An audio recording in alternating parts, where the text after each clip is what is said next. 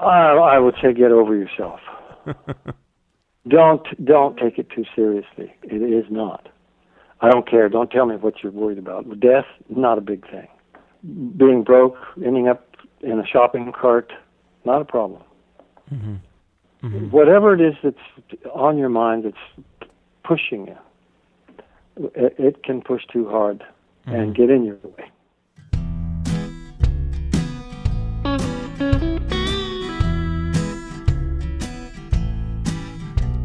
I didn't know I knew all about the atom, but I do. It's small. I didn't know I knew the best design in rockets isn't wide, it's tall.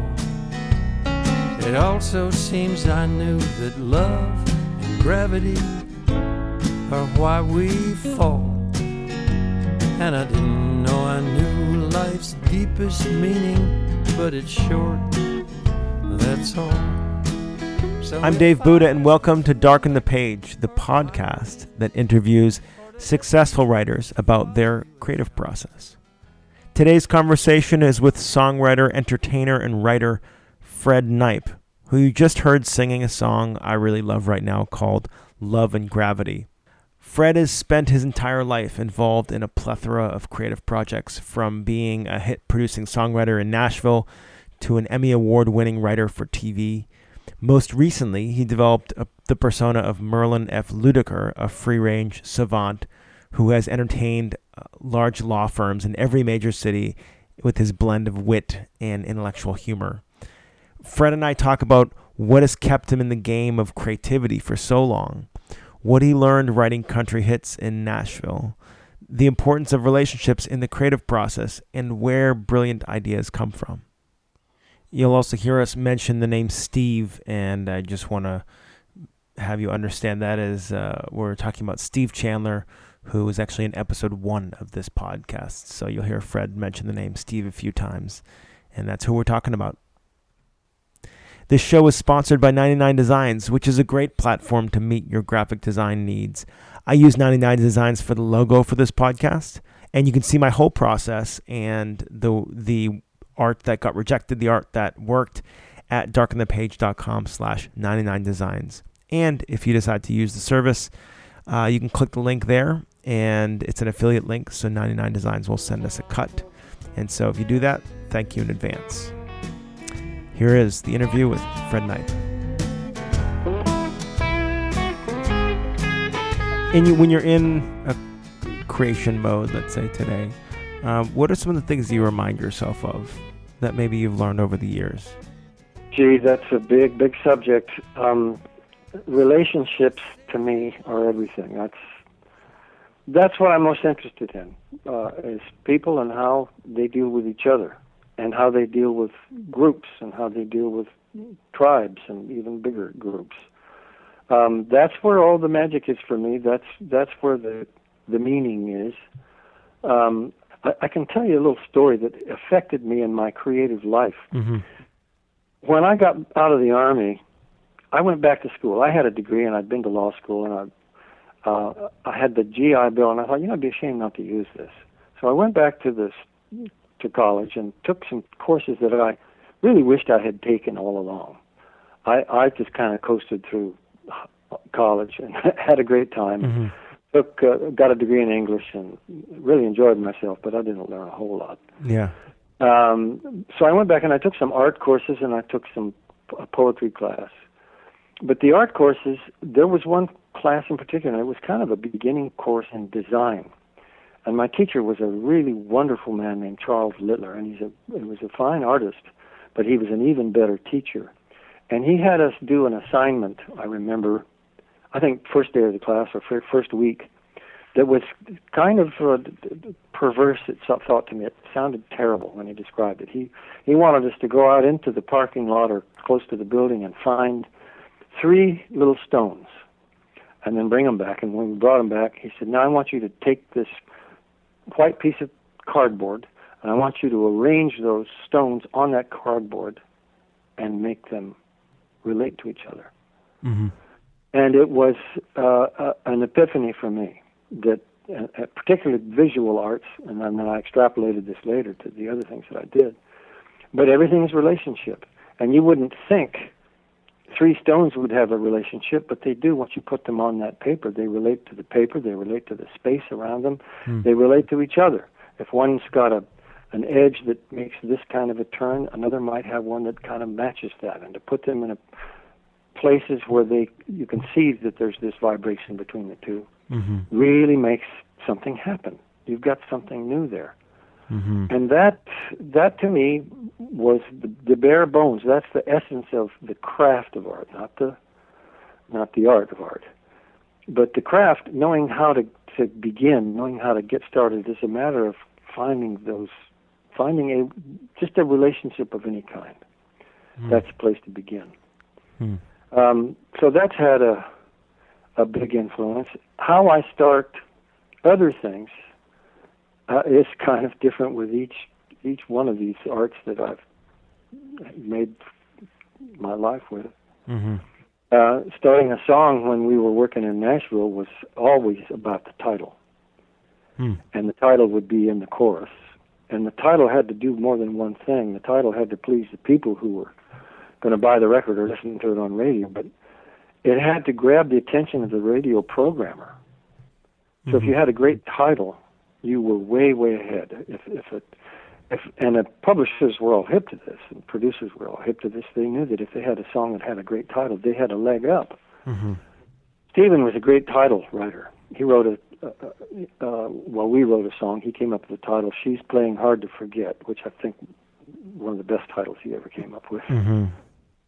So one of the things I was really noticing as I was reading over just all the things that you've done, and this may be just a product of having done all this and then looking back on it, but you seem to have a very relaxed, carefree way of looking at this career, let's say, even. And, a lot of people, including myself, especially in my 20s, I'm 32 right now, but, I did music and I was like, I was dedicated. I was like, yeah, I'm going to do this. I'm going to get, I'm going to have this. I'm going to have this many fans. I'm going to sell out House of Blues. I'm going to do whatever.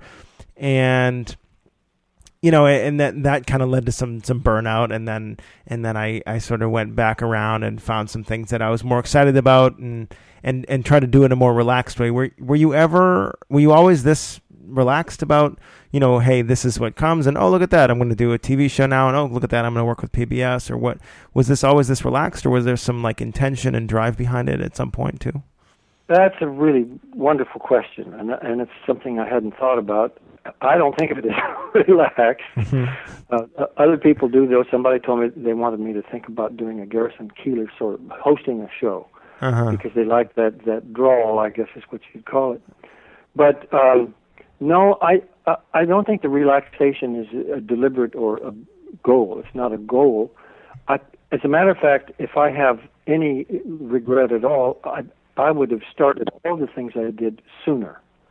I was pretty cautious about picking up this hammer or that instrument and went slow. And for that reason, I didn't get around to really concentrating on a songwriting career until I was in my 30s and married and had a couple of kids. And that made a difference because I felt that I really could not move away from where I live here in Tucson, Arizona, because my family's here, and I'd have been uprooting my wife and the kids, and we were then later divorced, and I didn't want to put this on my kids. So I stayed here. And my advice to writers and artists, anybody in music, has always been to go where it's happening. Don't, if you're in a small town or a town that's not known for entertainment business or music business, please move, because you need the other people. You need a community of like-minded, crazy musicians and writers. Yeah. Because they're going to help you understand whether your songs are really any good or not. Your family can't do that for you.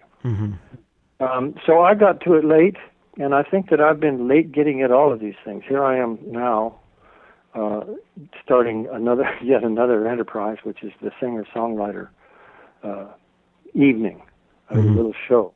I love doing shows. But The relaxed part of it, I don't know where that comes from. I think it will be betrayed by the true persona inside that. I'm not at all relaxed. People ask me if before I go on stage with one of my performances I'm nervous, and I said, well, yes, thank God. If I weren't nervous, I'd be kind of phoning it in or not as careful, not giving it all of my attention. So yeah, I'm plenty nervous even after the 100th time with a piece of material. So one of the things that Steve mentioned in the interview I did with him a few months ago was a term that you both use, which is if something just doesn't feel right or it's done just creatively but not that well, you call it bad magic. And I was wondering if you could expand on that a little bit. Yeah. Well, you're looking for magic all the time, and bad magic obviously is not magic at all. Yeah. But it's intended to be a penetrating label, one that gets through. I was trying, as you were describing, this is something that Stephen and I use all the time. There are several of those because we went through a lot of these difficulties together. One of them being marketing songs to Nashville. And we learned that in a meeting with a producer or a publisher where we were pitching a song, we would know right away whether they were listening on plus, listening with the dial turned to plus instead of negative. And what we meant by that was that there is a preset for a lot of these guys. They don't enjoy listening. If they've heard too many songs and they've got too many, what they used to call squirrels, people who weren't serious, coming in and playing things that were not up to professional standard. That guy's going to be listening, not on plus, but on minus. But we had people who had heard about us or who had heard a song someplace else that we wrote, who were listening and expected to like it. And it made all the difference in the world. It's real hard to drag somebody out of his preset mode into a positive mode when you are small. Small in their estimation. They're big. Yeah. That was another phrase. Yeah. So did you have any ways to do that besides the times when people would just approach you because they had heard you and then would have that already, that be in that plus category? Did you have a ways to maybe set that up so they would be more open to hearing some of the beauty that you were creating? Well, we tried other ways. I mean, sometimes we'd find a friend or a connection, and it might be a three times removed connection, and we would wangle a meeting with an A&R man or somebody in power, and that was not the best thing because that guy would be listening on minus. Yeah. But the other thing that we did that was unusual in its success was to send things out cold and with no preparation to people who did not know us at all. And that was the launch, really. Stephen sent a song that we had written, a song called I Can't Get to You From Here, to the producer for a country artist named Don Williams, who's one of our favorites, beautiful singer, who had, God, I don't know, 50 number one records or something. And this producer named Garth Fundus, Garth was listening to stuff coming in the mail. And he tells a story to this day at songwriter workshops about how I ruined things for him. And what I did was send a song, or we sent a song. Actually, Stephen sent this, it wasn't me. By him finding a really great song in all of this stuff that was not any good at all. And it meant to him that he had to continue doing that. Right. now everything has potential. If you could just find one thing. The potential was there. It was the one little nugget that kept him digging.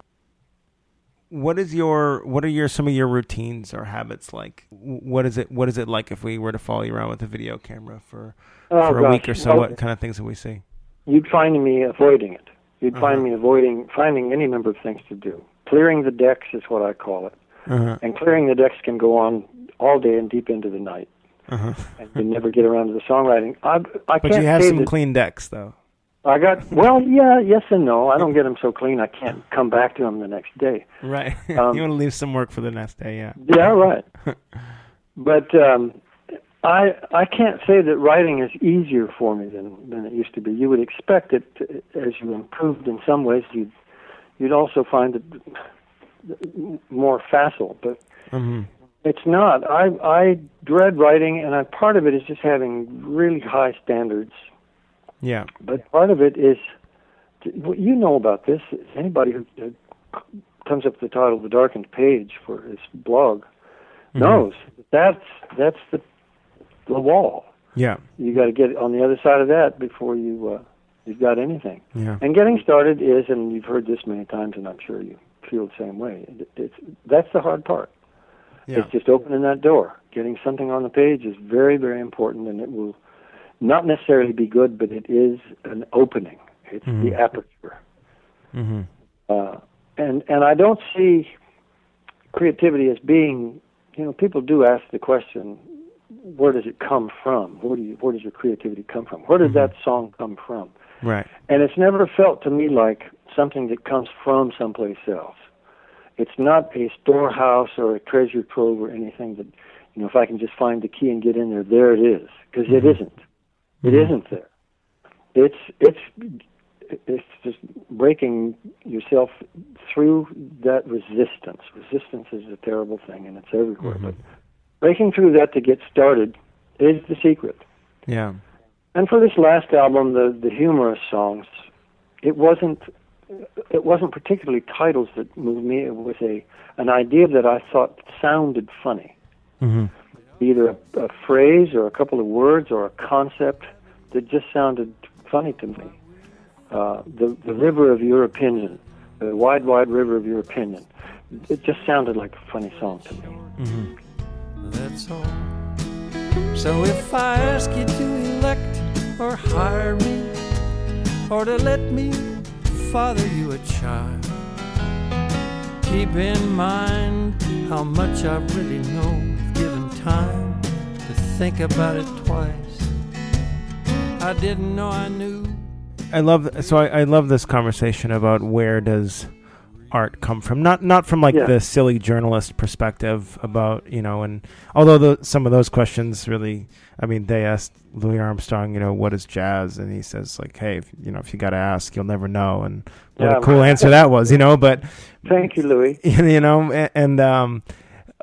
But it is a curious thing to me, and I think different people relate to it differently. Some people say, well, I think I channel it from something, another universe, or some people say, I'm a genius and I'm coming up with it through my own genius or whatever. And so I'm curious to see what you if you've ever thought about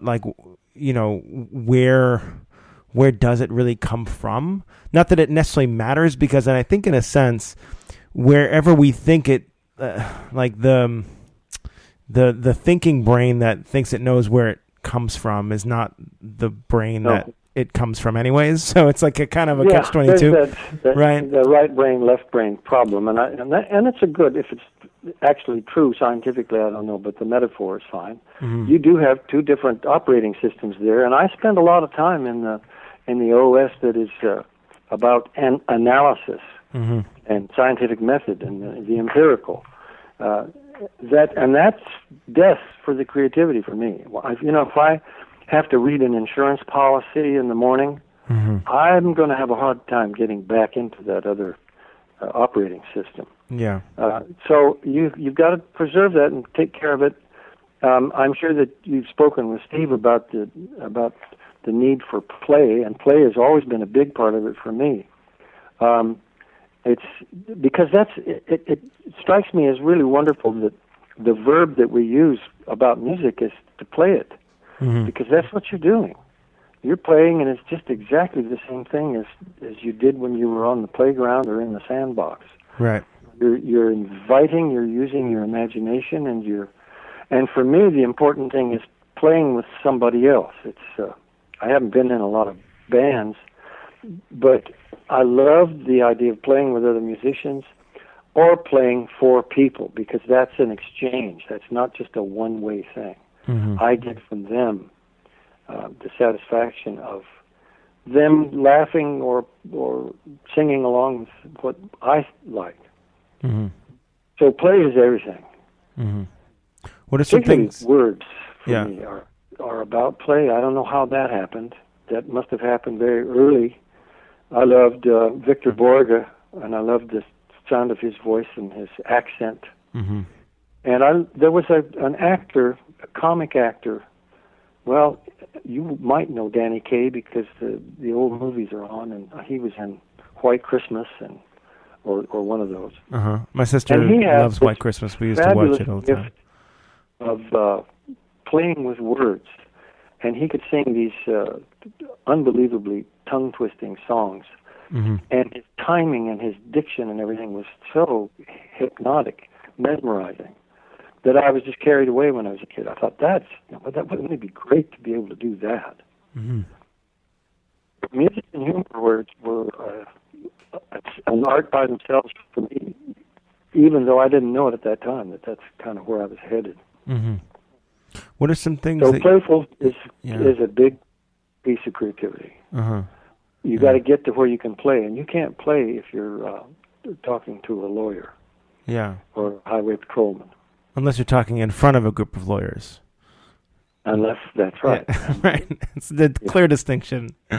What are some things you do that when you find yourself not in that play zone that maybe can get you back into that place of imagination? I quit. I quit what I'm doing. Yeah. And take a break, do something else. And it's funny what will light me up, and I'll suddenly know that I'm in the right frame of mind to go work on a song or work on something like that. Mm-hmm. It's so different when I'm up for that, and I don't always know how to do that. I wish I had a secret I could share. Mm-hmm. But I don't know how to get there. And that's in support of this terrible thing that I've reported, that I find writing very difficult still. Looking over your work and then talking to Steve, it seems like one of the things that you do, whether you're maybe like on doing this on purpose or not, is you go toward the ridiculous. One of the sort of creative sparks for you seems to be to just leave normal as fast as possible. You're absolutely right. It's a very apt observation that I go after just the absurd. Yeah. But I hadn't thought of that as a tactic. It comes so naturally to me. That's where you got to go as far as I'm concerned, and it's a part of the reason for the resistance is that when you do that, you get a very low percent of high-grade ore, but you do get some high grade. Mm-hmm. But you throw away, writing comedy for me is a very low return on the invested time. Mm-hmm. You've got to write so much and throw away so much mm-hmm. To get anything good that's kind of frustrating, especially if you feel any pressure to get something done on time for a deadline, or you're trying to make some money, or whatever the pressures are. Mm-hmm. But yes, I go for the absolutely farthest out, most ridiculous thing I can think of, and then kind of pull back from there. Yeah. But that's the door I was talking about. That's the opening. Yeah. If I go there and I get something that is maybe not usable, but wild, I know I'm okay, and that's a platform from which to proceed. Yeah, it's almost as if if I said, okay, what would we if we were going to write a song just as a joke. This idea that I'm going to write a song, but it's just going to be as a joke. I'm literally going to just throw it out after it's done. It's not going to be something that, because that frees me up. Yeah. Well, you've taken the importance out of it, and that's really, really, really what's really important is getting rid of importance. It's very important. If you're trying to do something significant, that will kill it. Absolutely. Yeah. So give that up. This does not matter. What I'm writing here does not matter. Yeah. Then you've got a shot. Boy, the minute it becomes heavy and important, you've crossed up your little magic person inside. Mm-hmm. It's something we talked about on the last episode, actually, with a friend of mine, because he has a way of the show was on the art of the rant, and how, I saw that.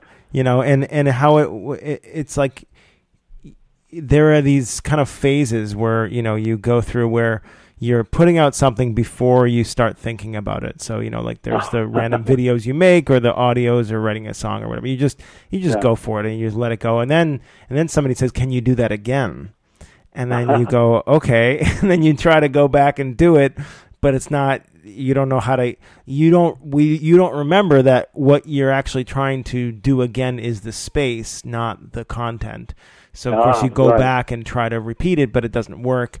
And then you kind of hit, that's like the second stage of the artist where you're like, okay, like I did it once, but I don't know how to do it again. And I just hope it comes around again.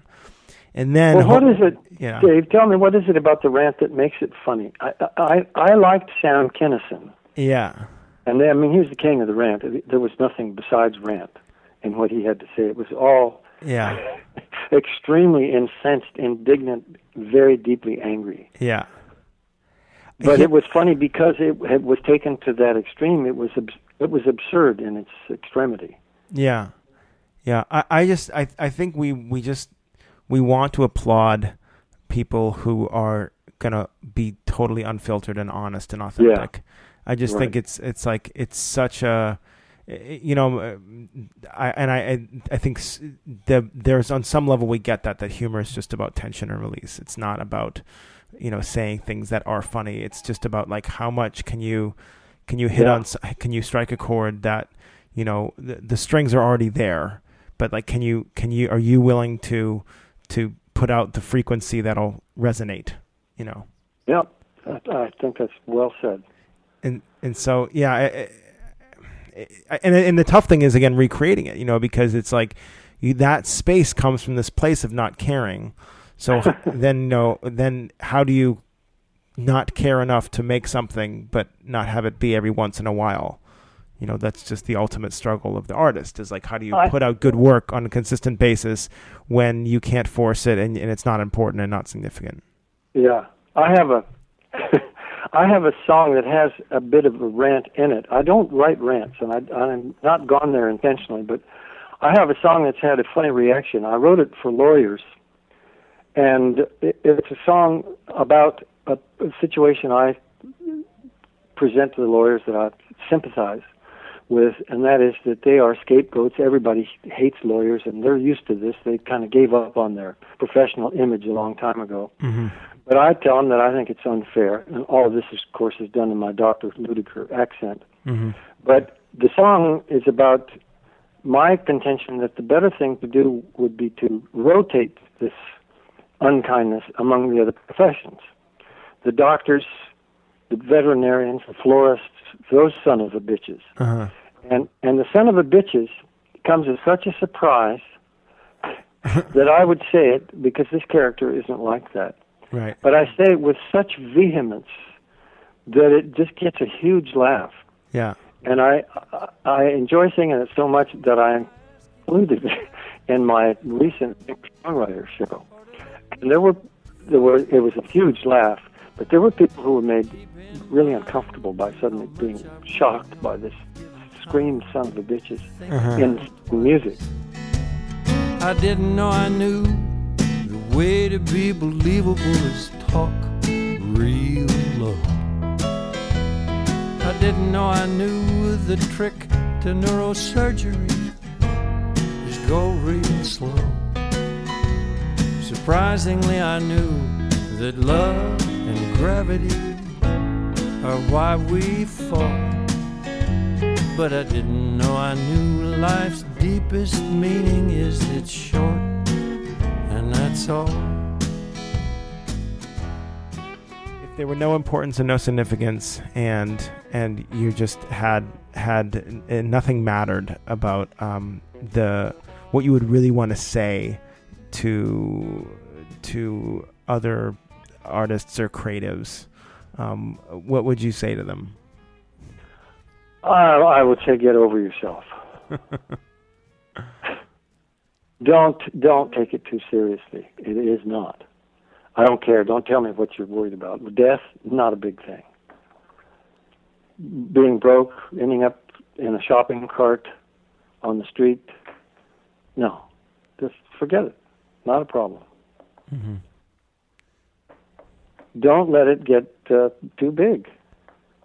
Whatever it is that's on your mind that's pushing you, it can push too hard and get in your way. So maybe we've started out talking about relaxing, my relaxed manner. Well, look at so that. Mañana, The juxtaposition. I would say mañana is the one word I'd give people. Yeah. What does mañana mean for you? Mañana means I can stop doing this right now. I'll come back to it later. Yeah. Yeah. If it feels bad, like Fran Tarkenton said, if it's not fun, you're doing it wrong. Yeah. Yeah, and I think that just can't be overstated. This idea that if it's not fun, you're doing it wrong, and if it's not fun, it's not going to produce the result you want anyways. That's right. Exactly. Yeah. I think it's been a problem for me to do writing, whether it was humor or music or any of the stuff I've done, by beginning with analysis. And it's kind of a natural place I go to solve problems. It's a problem-solving skill. As you look at it and you see, well, how is this like other things? And here they have this in common. This is the common denominator. What has worked in the past? All of these things are a more scientific approach, and they are left brain. They won't get you what you want. You might end up writing something, but it will be way inferior to what you would write if you cracked through that barrier. Yeah, it's nice, in that way that writing, songwriting, and any kind of creative pursuit is just eternally humbling. Is you just can't win. It is, the part of us that can control things and have control the outcome and all that the part of us that can win, that wants to win, is just never going to be able to do it. It's what you said about it's never gotten easier. I haven't talked to anybody who actually says that it's easier now. I mean, I think that they've come to terms with things, so when it's not going to get easier and you get that, it gets easier in a sense, but well, I met one, excuse me. Yeah, that's basically what I was going to say. Yeah. I met one guy, a songwriter, in Nashville, very successful songwriter. He had a list of #1 hits, and then kind of quit writing. And I was having lunch with him one day, or cocktails, and I asked him. I said, "How come you're not writing more?" And he was under contract with a publisher and everything. And he said, "I'm too much slop in the trough." And I thought that was a very strange thing to say. Slop in the trough. But I thought about it. I didn't have to ask him what it meant. He meant that, like a farm animal, he was overfed. It was too easy now. His life was too easy. He didn't have the pressures of meeting a deadline or needing to make money. He'd made plenty and didn't need to make any more. And that took away his need to write. Yeah. Well, I'm a little different, and I don't know that says anything great about his songwriting. If they were... He did also add to that. He says, "I know how to do this now." He says, "I can do this. I can write another one, and I know what will work and what won't." So that's not me. I live somewhere else, and I don't write because I have to. That's another thing I hear. A lot of writers I respect say that they've absolutely got to write, that they would die if they couldn't express themselves. Not me. I do it because I get something from it that's important, but it's not. I don't feel that I've got to express myself. Yeah, it's such a tricky thing. I think there are people out there that have it. Okay, I have to write. I have to create. It's my outlet. It's this and that, and it can be very tricky to play with that kind of fire. Yeah, right. Yeah, I get the image of them, in a tent with the rain pouring down, writing. Yeah. It's one of the interesting things that I've learned just by interviewing all these people. There was a woman named Angela Lauria on a few episodes ago, and she does this program, which she calls 3 Days to Done. And she takes authors that have an idea for a book, that have all the stuff hashed out pretty much, mostly nonfiction and only certain types of nonfiction. And she basically just locks them in a room for 3 days and, coaches them and helps them out. And then, about 60% of them finish the book in 3 days. And it's like she basically, what she did was she looked at the hours that we actually spent writing, that writing the book really maybe only took like 30 hours or 40 hours or 20 hours. I mean, she has the numbers, but then there's all this crap in between and all the other stuff, but actually sitting there and writing the book, we think it takes a long time, but really it's like, get yourself there and do it. And sometimes the pressure is nice because you don't have to, you just have to do it. That's the secret. Well, pressure can be useful. And if the pressure is imposed by somebody else, it has a different force. And I think that's what she's doing. And I think it would be very effective because you will make a commitment to someone else that you will honor better than the commitment you make to yourself. Mm-hmm. You will say, well, I'm going to go in my room and I'm going to stay in there until this thing is written. But you can break that one with less compunction than you can having set this up with her and her waiting outside the door with her pistol. Mm-hmm. You need discipline. Discipline's a good thing. Yeah. Mm-hmm. And limits are good. Limits somehow are liberating. I don't know why that's true. Somebody else has pointed this out, but if you have to write a particular kind of a song and it has to rhyme in a certain way, it taxes you in a way that may be good. It's not like a bad pressure. It's not like the analysis going on. Mm-hmm. Yeah. I've got to get crazy. You're right. If Stephen has suggested that that's how I work, it's true, and I can't always do it. I've got to be by myself. And I'll tell you, one great place for me is in the car. Mm-hmm. And I think that's because I've been able to give my brain plenty to do that is not too hard. Mm-hmm. But we'll keep it, that will keep the left brain occupied, the pedals and the steering wheel and the traffic signals. Yeah. And highways driving is even better for me. Mm-hmm. But the car, much has been made lately of what the car means to Americans. It is our private space more and more.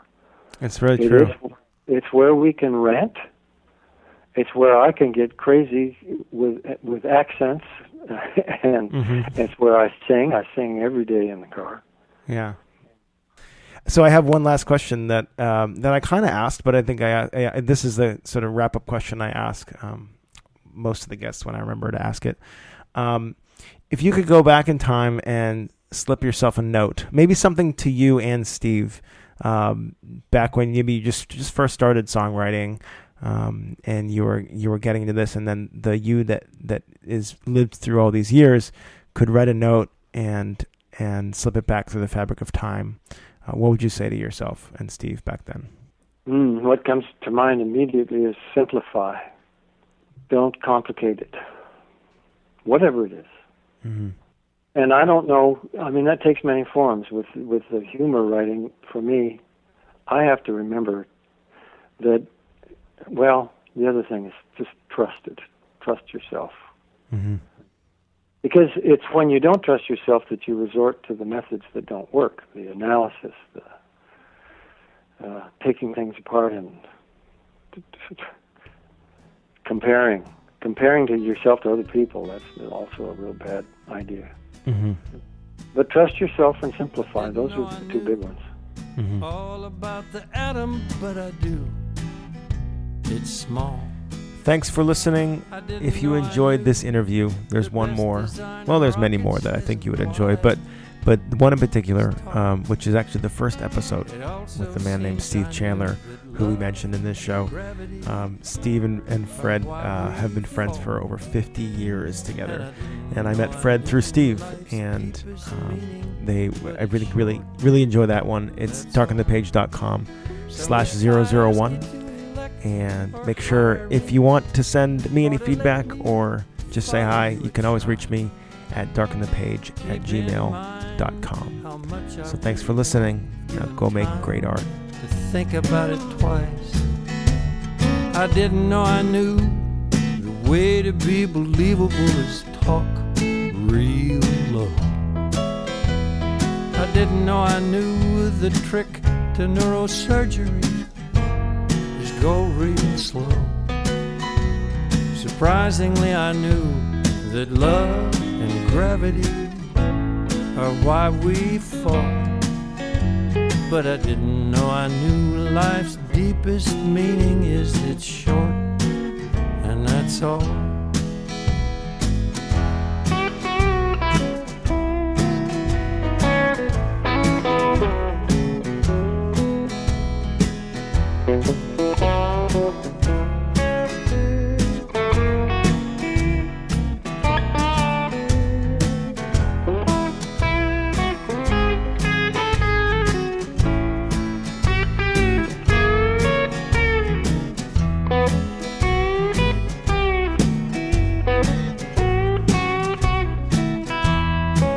So when I say that life's confusing, as I know I do sometimes, remind me that I do get what it is that's serious or interesting or wise. It turned out that I knew that love and gravity are why we fall. And now I can report that life's real meaning is it's short, and that's all.